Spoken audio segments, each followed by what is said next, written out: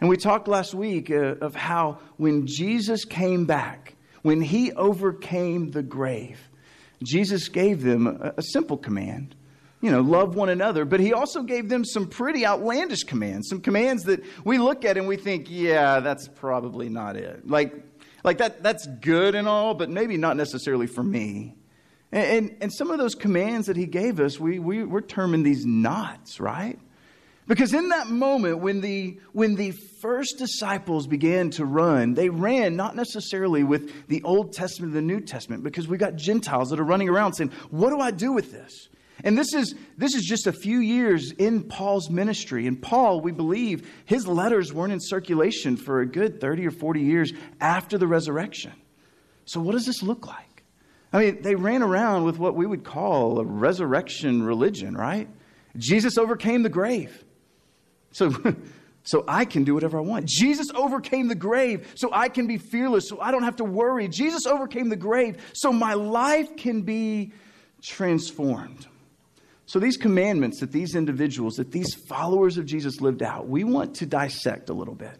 And we've called it the N Commandments. The N Commandments because the N stands for thou shalt not. Have you ever thought about that? I mean, when somebody tells you don't do it, what the natural instinct in you is to be like, did you just tell me not to do that? Oh, nobody tells me not to do anything, right? Like, wait a second. You're not telling me what to do, are you? And yet Jesus tells us, thou shalt not fear. When was the last time somebody said, hey, just don't be afraid. Hey, fear not. Right? I mean, you're sitting here and you're probably thinking in the back of your mind, I know what my life is going on. I know what's happening in my world. I know the problems, the circumstances. I know what Monday morning brings. And this punk pastor's about to tell me, fear not, because that's what Jesus said. Thou shalt not fear. Jesus said time and time again, fear not. Another way to put that is simple. Don't be afraid.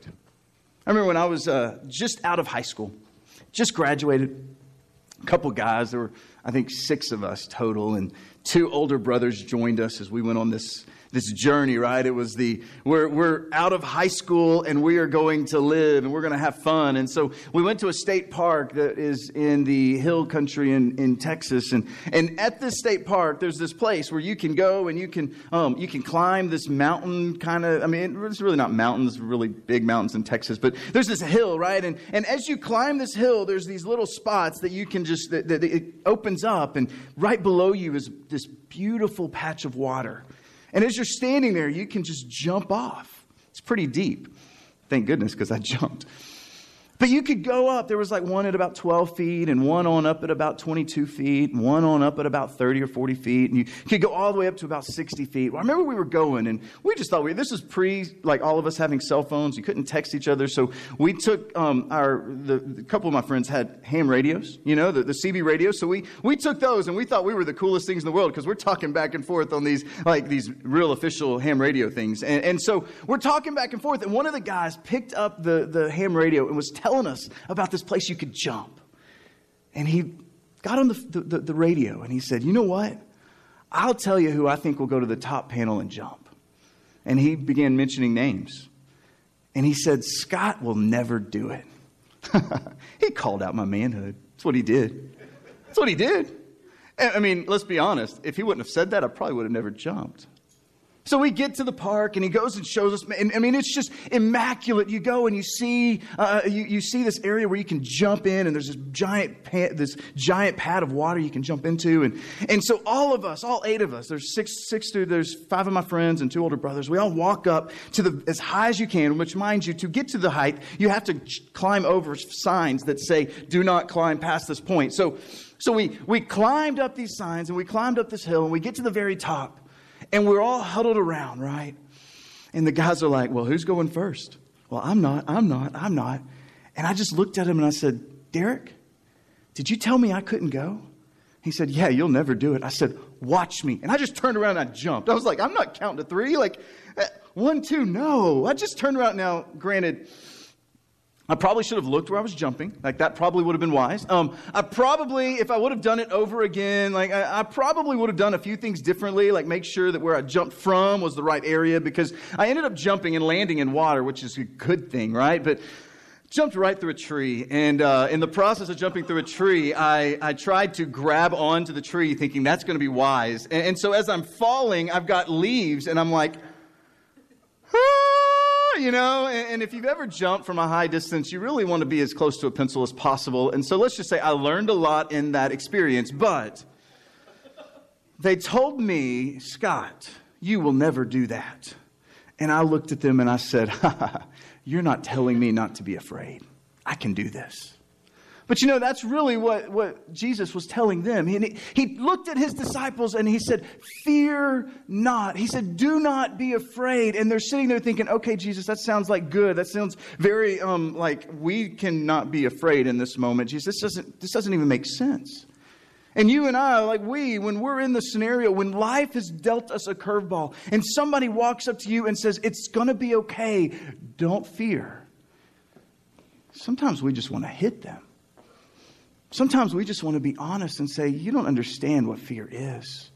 You don't understand the mirror I have to look into. You don't understand what I'm walking into. And Jesus would say, fear not. In fact, there was a point in Jesus, as he's hanging out with his men and he's got the disciples together and he pulls them all in and he tells them this idea. He's sending them out 2 by 2. He says, guys, here's the deal. I want you to go. I'm going to send you out into this area and I want you to go and I want you to tell everybody, tell everybody about me and talk to them about what's going on. And I'm sending you out. And he actually says this word, I'm sending you out as sheep among wolves. And then he goes on and he says, and I'm sending you out, and some of you will be ridiculed. Some of you will be made fun of. Some of you will be picked on. Some of you will be beaten. Some of you might even lose your life. You will need to sacrifice greatly. But don't fear. It's going to be okay. And I can only imagine the disciples in this moment, his closest followers, are scratching their heads saying, now, wait a second, Jesus, did you just say that correctly? You just told me, don't be afraid, but you're sending us out like sheep among wolves. We've been in this world. Like, we know what sheep are among wolves. What are you talking about? And in the midst of that, he says, and I'm sending you out, and don't worry, some of you will be beaten down. Some of you will be ridiculed. Some of you will sacrifice greatly. In fact, some of you will even lose your life. Jesus, do you know what you're talking about? And then it goes a little bit further, and Jesus says this. In Matthew 10, do not be afraid of those who can kill the body, but cannot kill the soul. Rather, be afraid of the one who can destroy both body and soul in hell, which if I'm a disciple in that moment, I'm sitting there thinking, now, wait a second, Jesus, you're telling us, like, you're sending us out and you're saying, don't be afraid, don't be afraid, don't be afraid. But then you retract your statement. You're saying, don't be afraid, but be afraid? Jesus, I'm confused. What are you trying to do? Don't be afraid of the things that can kill me and destroy me, but be afraid of something. So I'm not supposed to be afraid of everything, but there's something I can be afraid. And Jesus, as if they needed an explanation, goes on and he says this, are not 2 sparrows sold for a penny? Yet not one of them will fall to the ground outside your Father's care. To which they're thinking, this is a beautiful explanation. Like a sparrow falling to the ground. That's what you're trying to tell me to not be afraid. It's like a sparrow falling to the ground. Jesus, I'm confused. You're telling me not to be afraid, but this sparrow, which, by the way, you obviously were taking care of, it fell to... Why didn't you catch it? Jesus, what's going on here? Why weren't you there? Why didn't you catch the sparrows if it's in your care? And if you're trying to use this as ammunition to tell me not to be afraid, I'm not tracking with you, Jesus. And he goes on and he continues and he says this, and even the very hairs of your head are all numbered. So don't be afraid. You're worth more than many sparrows. To which in that moment, the disciples are probably sitting there saying, okay, he's about to send us out. And they go out. They go 2 by 2. They go all over the place. But they're sitting there thinking, what was Jesus saying in that moment? What was he trying to communicate to me? Why is he trying to tell us, don't be afraid, but be afraid? And we're like sparrows who are just free falling out of the sky. Like, that's what we're like. Jesus, I'm confused. But you see, this began to make sense as they began to put things into context. Because a few chapters earlier, Jesus was sitting there with the disciples. And they jump in this boat.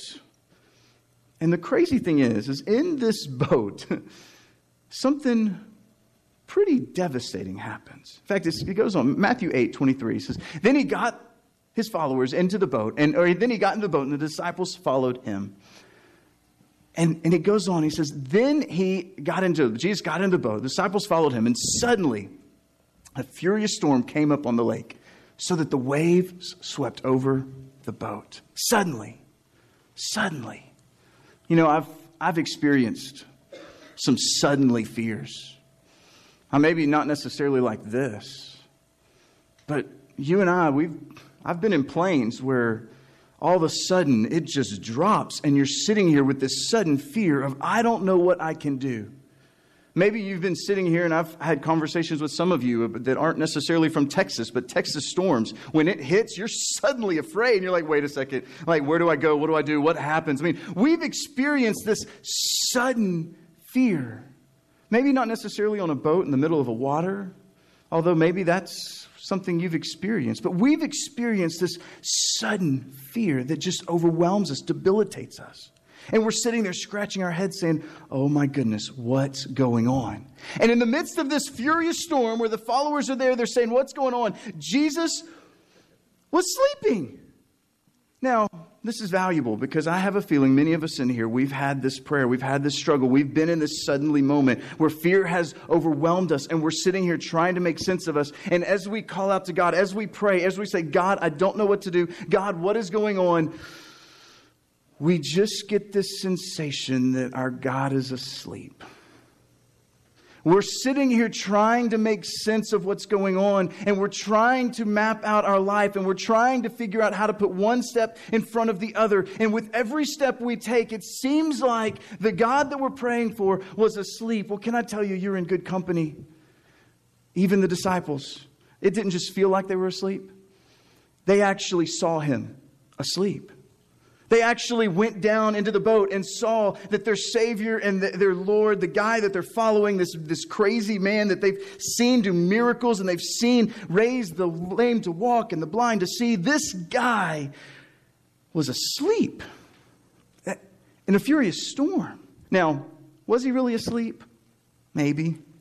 Maybe he was doing what a lot of parents do when their kids are being really loud, or the kids are walking around and they pretend to be asleep so that, hey, shh, don't wake Daddy. Like, shh. And deep down, they're kind of watching. The dad's watching to see if the kid makes a mistake or the kid does anything wrong, and they're going to pounce on him right at you know what I'm talking about? Maybe in that moment, Jesus, was he really asleep? Matthew perceived him to be asleep. And he goes on and says, the disciples went and woke him up, saying, Lord, save us. We're going to drown. If you're in a boat and you're going to drown, if water's seeping over the edges of the boat, and you're in a scenario where you're going to drown, where you may drown, you begin to pray. You get fearful. You are worried.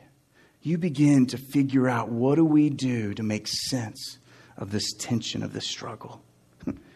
And Jesus looks at him and says, you of little faith, why are you so afraid? To which, if I were a disciple in the boat, I'd been like, did you not read verse 24? There's a furious storm. We're about to go down. This storm, the waters are coming over the boat. Jesus, what do you mean? Why are we so afraid? We're afraid because we may drown. When you may drown, you are afraid. And then Jesus got up. And he rebuked the winds and the waves, and it was completely calm.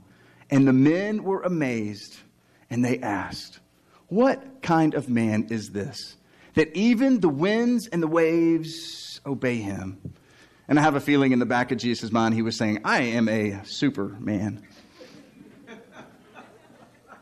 Think about that. What? In the midst of this turmoil, in the midst of this struggle, in the midst of this overwhelming fear, this man who was seemingly asleep comes up to the boat and says, wind, be still. In fact, Mark, who wrote one of the accounts of Jesus' life, and we believe Mark got what he received, what he wrote from Peter. Mark was a Greek who basically got to experience and learn from and figure out what was going on in this Jesus guy's life through the stories of his travel buddies as he was going around city to city, planting churches and sharing about this message, this resurrection, this Jesus who overcame the grave. And Mark, who probably got his information from Peter, Mark puts, as he's telling this account, he says that the men were fearing a great fear. In the midst of almost drowning, they were afraid. But when they saw the power that this Jesus guy proclaimed, they weren't just afraid, they feared a great fear. So they're beginning to process this. Okay, wait a second. Jesus told me not to be afraid, but what do I do with this? How do I make sense of this? What's going on? So they fast forward a couple of weeks, a couple of months maybe. Jesus has the guys. They're out in the middle. They're out on this mountainside right by the Sea of Galilee once again. And there's thousands of people in the area, 5,000 men, the Bible says. And these individuals are hungry, to which the disciples come up to Jesus and say, hey, man, we've got a bunch of hungry people here. What do we do with them? And Jesus is like, hey, let's feed them. Right? That naturally, which, by the way, side note, when Jesus fed the 5,000, it says he only had 12 loaves and 5 fish left. Think about that. Think about how great of a planner he was, that he was just catering a meal for over 5,000 people, and that was all he had left. If you've ever tried to cater a meal for 50 people, the margin of error is even bigger for me, but anyway, I digress. And he feeds all of these individuals, and Jesus is like, okay, guys, I'm ready to get out of here, and there's a bunch of people around me, right? So here's what I'm going to do is I'm going to jump into this boat, because that's the only way to get away, is I'm going to get in the water, right? And so he tells the guys, he says, hey, I want you to get in the water. I want you to go in the boat. And immediately, Jesus made the disciples get into the boat. Now, think about that. These disciples are sitting here saying, now, Jesus, hold up a second. The last time we got in this boat with you, things did not go well. I don't really know that I want to get back in this boat. And it says immediately Jesus made the disciples get into the boat and to go on ahead. And so he's pushing it in. Peter and John are probably like, no, Jesus, you're getting in the boat, right? You're getting in the boat. Come on, we need you to get in the boat. You're not just going to send us. You're not going to send us out just for, wait, Jesus. And he's walking in and pushes them off. And then he says, go on ahead of me and I'll see you on the other side while I'll go and dismiss the crowds. And he goes on, it says, after he dismissed them, he went up on a mountainside by himself to pray. Later that night, he was there alone. And the boat was already a considerable distance from land, buffeted by the waves because the wind was against it. Now think about this. If you're the disciples, you're in this boat, you're back on the Sea of Galilee. This is a boat you've been in for a while, but Jesus told you to get on the boat. He says, go to the other side. At this point, you're not asking the question, Jesus, how are you getting to the other side? Because he's just completely blown your mind in the last couple of instances where you've experienced him. And you're sitting there thinking, okay, we've got to get to the other side. We've got to get to the other side. He told us to get there. He's going to be waiting on us. And you're rowing and you're rowing and you're rowing. And this wind, it says it's not allowing you to go. It's such a strong wind in front of you that you're just rowing in place. And if you have ever worked out on a rowing machine, this is not fun work, right? You're just rowing and you're rowing and you're rowing and you're in place and you're in place and you're not moving. And you're just sitting here saying, okay, now this is not working well. And so it says that shortly while they were out there, shortly before dawn, Jesus went out to them, walking on the lake. While the disciples saw him walking on the lake, they were terrified. It's a ghost, they said. And they cried out in fear. But Jesus immediately said to them, failed. Are you kidding me? Did you not learn your lesson last time? What is wrong with you? How in the world can you not listen to me? Like I told you, do not be afraid. I told you that I'm going to be with you. I told you that when there is something to be afraid of, I will be with you and I will watch over you and I am there for you. Even when it seems like I'm asleep, it's going to be okay. No, he didn't say fail. Jesus said to them, take courage. It is I. In a moment where he could have just lambasted them and said, guys, what is wrong with you? He looked at them and he said, take courage. It is I. Don't be afraid. To which, if I'm the disciples, I'm sitting here thinking, oh my goodness. I mean, really, how can I get this straight? I mean, there's obviously something I need to be afraid of. There's obviously something that's bothering me. There's something that's right in front of me. And yet I don't understand. I don't know what's going on. I'm trying to figure this out. And my circumstances are overwhelming. And I'm afraid. You see, the lesson that Jesus is trying to teach the disciples in that moment, and the lesson that I believe that is whispering to us centuries later is this, is you don't have to be afraid, even when there's something to be afraid of. You don't have to be afraid, even when there's something to be afraid of. Scott, I know, but wait a second, you don't understand. Like, this is what I'm walking through in life. The scenario around me is overwhelming, to which Jesus was telling the disciples, and he's telling us today, you don't have to be afraid, even when there's something to be afraid of. Yeah, but yes, it's okay to be afraid, but you don't have to be afraid. In fact, I would turn it around. I would change this little word right here and make it say, I don't have to be afraid, even when there's something to be afraid of. Now, this is all good and well. The disciples are sitting there and they're loving this idea that you don't have to be afraid, even when there's something to be afraid of. But they're still scratching their head, trying to figure out what do we do with this? Because let's be honest, they still were living lives of fear. Jesus, their Savior, was crucified and died. And in that moment, rather than listening to this lesson, I don't have to be afraid, even when there's something to be afraid of, the disciples ran and hid. The disciples ran and decided, I'm no longer associated with this guy. They will come after me. Yet Jesus even told them, hey, you're going to go out, and I'm sending you out like sheep among wolves. And they're just completely dismissing that idea. So what was it that changed their dynamic? What was it that changed their perspective on life, that led them from being completely fearful and overwhelmed and afraid of anything that could ever happen to completely being fearless individuals, those individuals that completely changed the name of Christianity as we know it?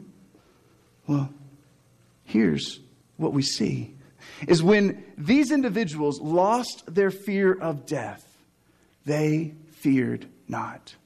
When they lost their fear of death, when they saw that Jesus, who they had anchored their life to, when they saw that Jesus had arrested death, they no longer had anything to be afraid of. In fact, when you look at history books and you begin to look at some of the early Christians in the 1st and 2nd century, we talked about last week how it just is a marvel that Christianity even made it out of the 1st century. When you fast forward the time of Marcus Aurelius and Gladiator, if you like that movie, right? It's a great movie. But in those times, the Christians were not just killed, but they oftentimes were tortured and beat down, and they were beat in such a way that it was not humane by any stretch of the imagination. And so when they were in this time, the doctors and those individuals of that time, they weren't allowed to do full-on autopsies, but they were allowed to go and search and look at dying bodies, but not dead bodies. And so one of the famous doctors of the day, Claudius Galenus, he made an interesting finding of Christians of that day. Because he would study and he would look and he would see many, many people that the Romans were persecuting, the Romans were killing, the Romans were putting in the Colosseum and allowing them to be game, allowing them to be just ridiculed at the entertainment of the Roman guard. And he said this of the Christians, for their fearlessness of death, and this is, mind you, 165, 170, 175 AD, for the fearlessness of death and the hereafter is something we witness in them every day. These individuals were fearless. They could care less about what was going on.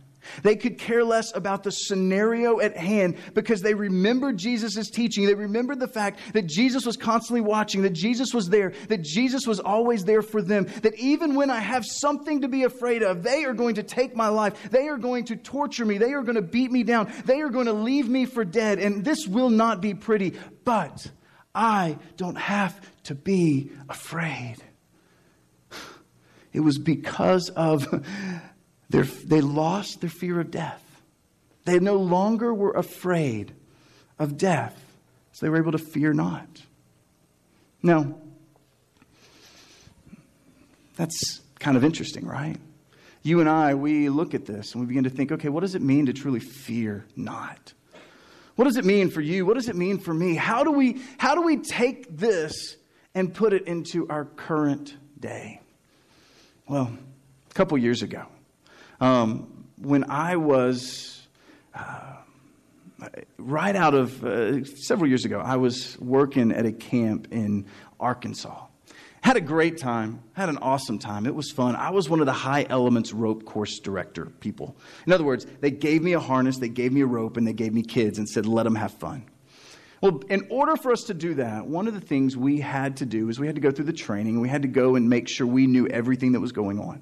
We had to make sure we knew exactly what everything looked like and know exactly how to handle every scenario. And so as we were going through the training, it was pretty cool. And we got to do all of the high ropes experiences, got to do the pamper pole, which is this like 80-foot pole where you just climb up and then you jump and you hold on to this trapeze bar and like, woo, right? It's really kind of interesting.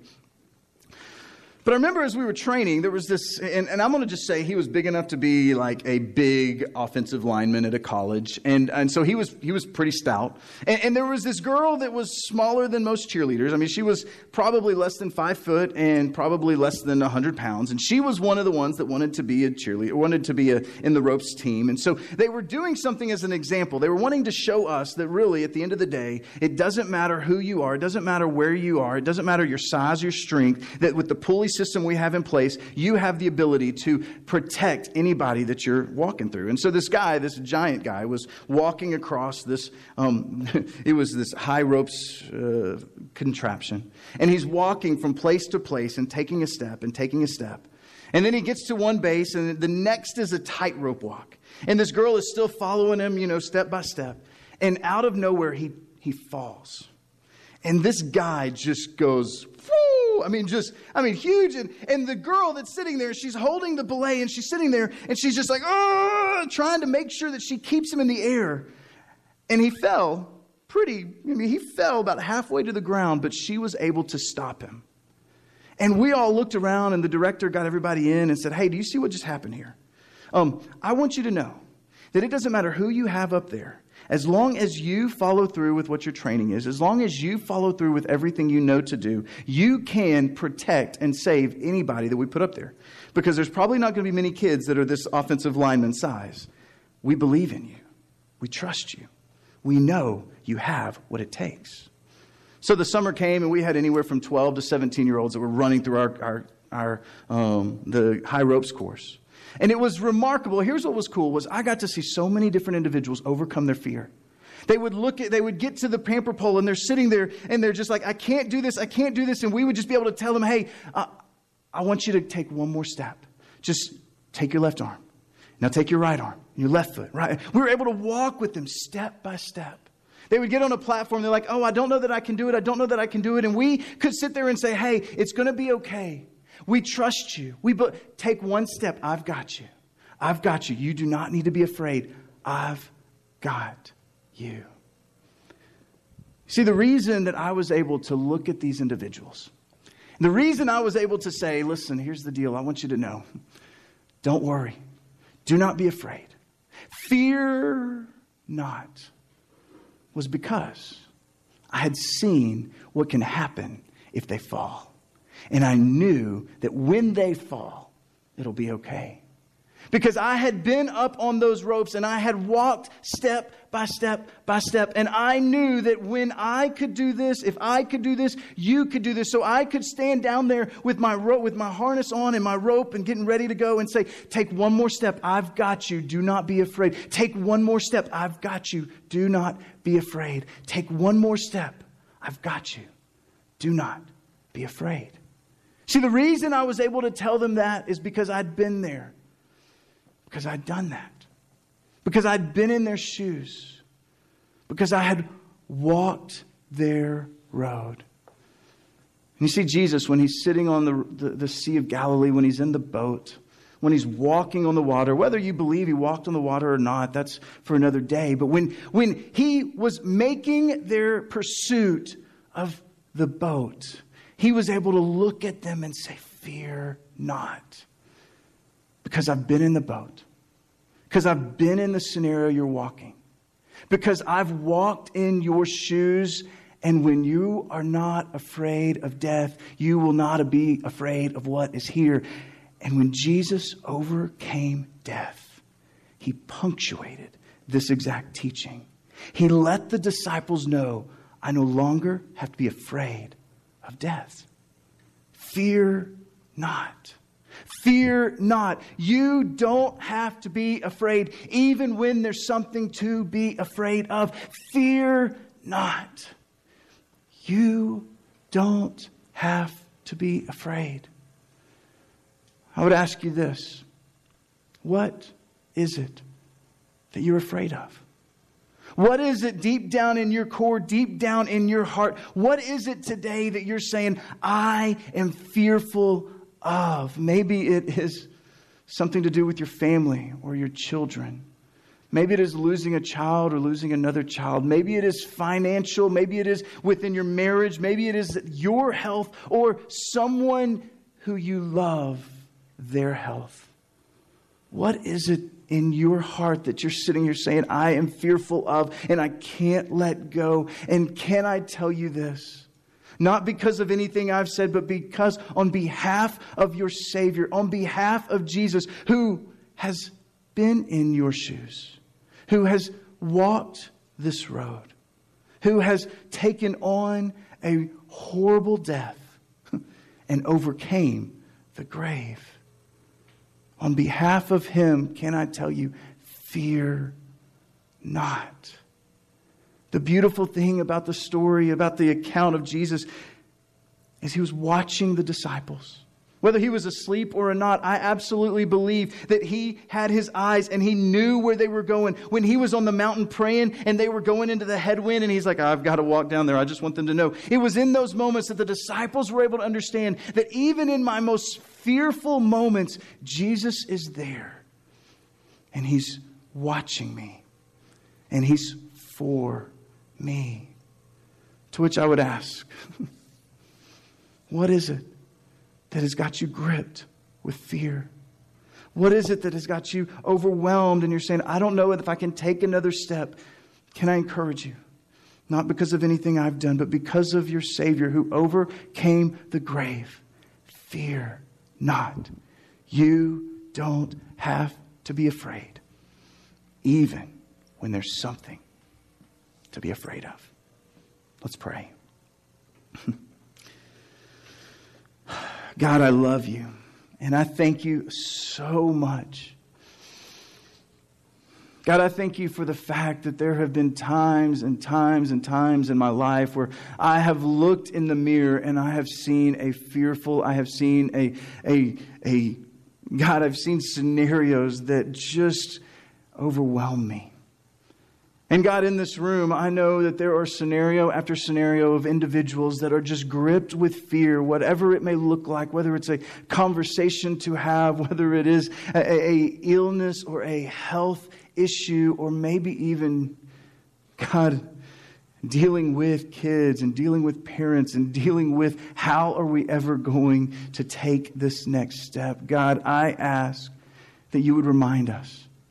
God, because of the fact that you overcame the grave, may you remind us, God, that there is something to be afraid.